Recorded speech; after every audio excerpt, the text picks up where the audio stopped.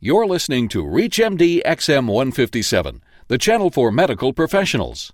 Welcome to this month's feature series, Focus on Medical Education. Today's guest asked the question, what are the effects of educational games on the knowledge, skills, attitude, and satisfaction of healthcare professionals? Welcome to the Clinicians Roundtable. I'm Dr. Leslie Lunt, author of You Can Think Like a Psychiatrist, your host, and with me today is Dr. Ellie Ackle. Dr. Ackle is an internist in Buffalo, New York, where he conducts research in the areas of medical education, development of clinical practice guidelines, and migration of physicians. He recently published a Cochrane review on educational games for health professionals. Welcome to ReachMD. Thank you, Leslie. Happy to be here. Dr. Ackle, how did you get interested in educational games? Well, when I was still in my residency training, one of our chief residents used a Jeopardy game to review board exam questions. I was, in fact, fascinated by how this game got everyone involved and excited. They just wanted to win and did their best to do so. And I think part of this was the prize he gave to the winning team. The prize always matters. Yeah, so they varied from like a boring textbook, but sometimes we got restaurant gift certificates. Yep. So how did you end up doing research in this area? Well, when I finished my training, I went into an academic job, and part of my job is doing research. And one of my areas of interest is the implementation of clinical practice guidelines. When I went into this field, I discovered that most of the strategies used to improve implementation of guidelines do not work very well. So examples I could give are doing audits of charts and providing feedback to the physician. Other examples are didactic sessions, which is a typical form of teaching in medical education. There's also interactive workshops, which you now see more and more in scientific meetings. Other interventions or strategies include using computerized decision support systems. So most of these, as shown by research, do not give impressive results, and research calls for multifaceted approach to teaching or helping with implementation of guidelines. So I thought that, this new kind of strategy, which is an educational game, could potentially contribute to better implementation. Is teaching adults any different than teaching children? Well, this was the mainstream thinking. Based on the adult learning theory, adults are generally motivated to learn by internal or intrinsic factors as opposed to children or adolescents who are motivated by external or extrinsic factors. So based on the adult learning theory, there are 4 principles. The first one is that adult learners must understand what they need to learn and how. An example is an intern who's doing a night call who needs to understand that learning how to manage diabetic ketoacidosis will improve her clinical performance and improve her patient outcome. The second principle is that adult learners should take responsibility for their learning. Again, going back to the example of the intern, she has to go and read Harrison's or UpToDate on how to manage a ketoacidotic patient. She cannot just wait for her chief resident or her attending to teach her. A third principle of adult learning theory is that adult learners should exploit their experience as a resource. So that same intern should take advantage of her experience with managing a case of ketoacidosis to improve her future performance. The fourth and last principle of adult learning theory is that adult learners should link their readiness to learn with their exigency of real-life situations. So our same interns refers to the most frequent and challenging cases she encounters to focus her learning. Now, one of the things I've noticed when I teach adults is it seems to me that they also do learn by a bit of stress or pressure or competition. Is that part of why games can be so successful? That's what we think. In fact, what games do, they provide a kind of relaxing, stress-free environment where the learners can, while enjoying their time, learn new material. And the learning happens through 2 levels. The first one is during the game session itself, where they are exposed to new information. The second level is in between the game sessions. So, for example, I have this game to teach guidelines. And one time, one of the interns came and said, could you please tell me what we are playing next time, which guidelines, so I can go and prepare for it. So I think that physicians are by nature competitive. To get into medical school, we have to be so competitive, and I think it's a selection process. So you are dealing with this group of competitive people who, when you put them into groups and you say, now you have to compete, they get very excited and they want to do better. Yeah, it's amazing. You know, in psychiatry, Dr. Stephen Stahl has done a lot of this in his workshop, and he pits half the audience against the other half and answering questions and making it kind of a race car things where one side clearly wins and one side clearly loses. And people really get very excited about this. Sometimes you are surprised by the level of competition you find. Yeah, absolutely. If you're just joining our discussion, you're listening to ReachMD XM 157, the channel for medical professionals. I'm Dr. Leslie Lunt, your host, and with me today is Dr. Ellie Ackle. Dr. Ackle is not only an internist, but has advanced degrees in public health and epidemiology as well. We are discussing the use of games in medicine. Now, do you have a sense from your Cochrane review of what kind of games work for health professionals?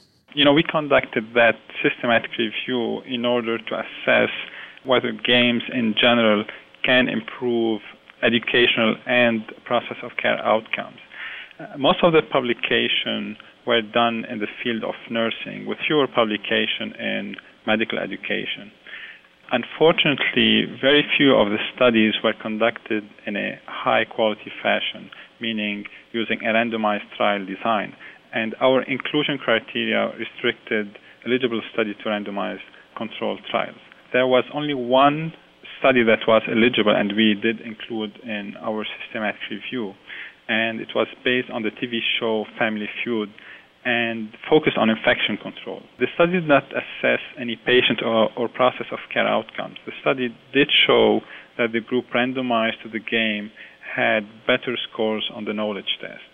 So unfortunately, it didn't give us too many answers about which games are better than which others.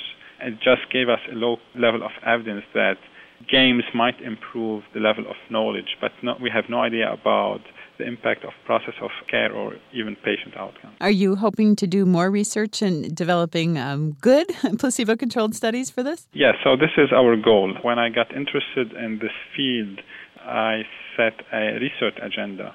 Part of it was investigating what has been published, which is part of the systematic review. Part of it exploring whether the games are acceptable by the medical educational community, which it turns out to be the case. And the third step is to develop a game of our own and then test it in a randomized design. So you have found that the games are accepted by physicians, that they don't consider it demeaning or somehow juvenile? Yes. What we did was a national survey of program directors of internal medicine and family medicine training programs. And we found that 78% of program directors reported using educational games. They're already using them, and up to 90% supported its use. So this is very encouraging news. How about for those of us that have been out of residency a few decades? Is the acceptance level still high? Unfortunately, we haven't looked at this question. So, like I said, our survey focused on those in training, and it is being used. I think this is a very interesting question that needs to be answered. Yeah. So what game are you working on? So we are working on a game to teach clinical practice guidelines in internal medicine programs. We call it the Guido game. It's a Jeopardy-style game in which two teams of residents compete in answering questions that are based on recommendations of guidelines. We have developed a multimedia interactive tool that would be specific to this game. And at the same time, we developed recommendation-based questions. And we have defined a set of rules for the game. We have so far done a few sessions of pilot testing, which have proved, the acceptability of the game and its feasibility. And then how are you going to research whether or not it's actually helping people learn?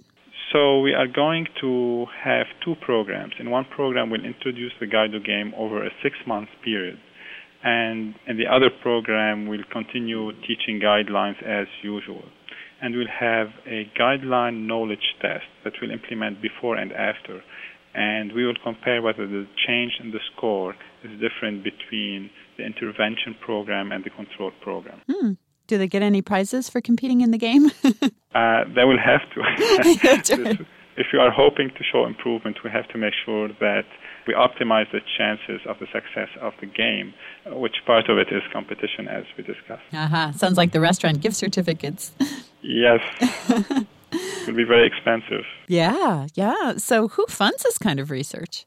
So far we've got funding from a local organization, which is called the Research for Health in Erie County here in Buffalo. And recently, the Society of General Internal Medicine, which is the specialty society, has funded us for conducting the trial. Now, can we maybe think about translating this down to the patient level? Can they learn from educational health games? Interesting questions. There's a large number of studies using games to improve patient outcomes, and the focus of the intervention is on patients. The classic example has been children with diabetes, where they take children on camps, and the main intervention is playing a game. And during the game, the instructors teach children how to use insulin and the management of diabetes. And many of these have shown benefit and improvement in patient outcomes. Well, thank you so much for teaching us about games in medicine. Thank you. We've been speaking with Buffalo internist Dr. Ellie Ackle. I'm Dr. Leslie Lunt. You've been listening to the Clinicians Roundtable on ReachMD XM 157, the channel for medical professionals. We welcome your questions and comments, so please visit us at reachmd.com. Our new on-demand and podcast features will allow you to access our entire program library. Thank you for listening. Tune in each hour for the ReachMD feature series, Focus on Medical Education. You're listening to ReachMD XM 157, the channel for medical professionals. Here is a sample of the great shows airing this week. I am Dr. Matthew Sorrentino, your host on ReachMD XM 157. Join me this week, and I will be speaking with Dr. Rick Stauffer. We will be talking about hemodynamics and the use of hemodynamics both for teaching cardiac fellows and for managing our patients with valvular heart disease. This is Dr. Leslie Lunt. Join me this week on the Clinicians Roundtable, where my guest will be Dr. Jill Warnock. We will be discussing the psychiatric aspects of infertility. This is Bruce Japson of the Chicago Tribune. Join me this week on ReachMD XM 157, and we'll be talking about generic medicines with Kathleen Yeager, the president and CEO of the Generic Pharmaceutical Association. Thank you for listening to ReachMD XM 157, where we change topics every 15 minutes. For our complete weekly guest and program guide, visit us at reachmd.com.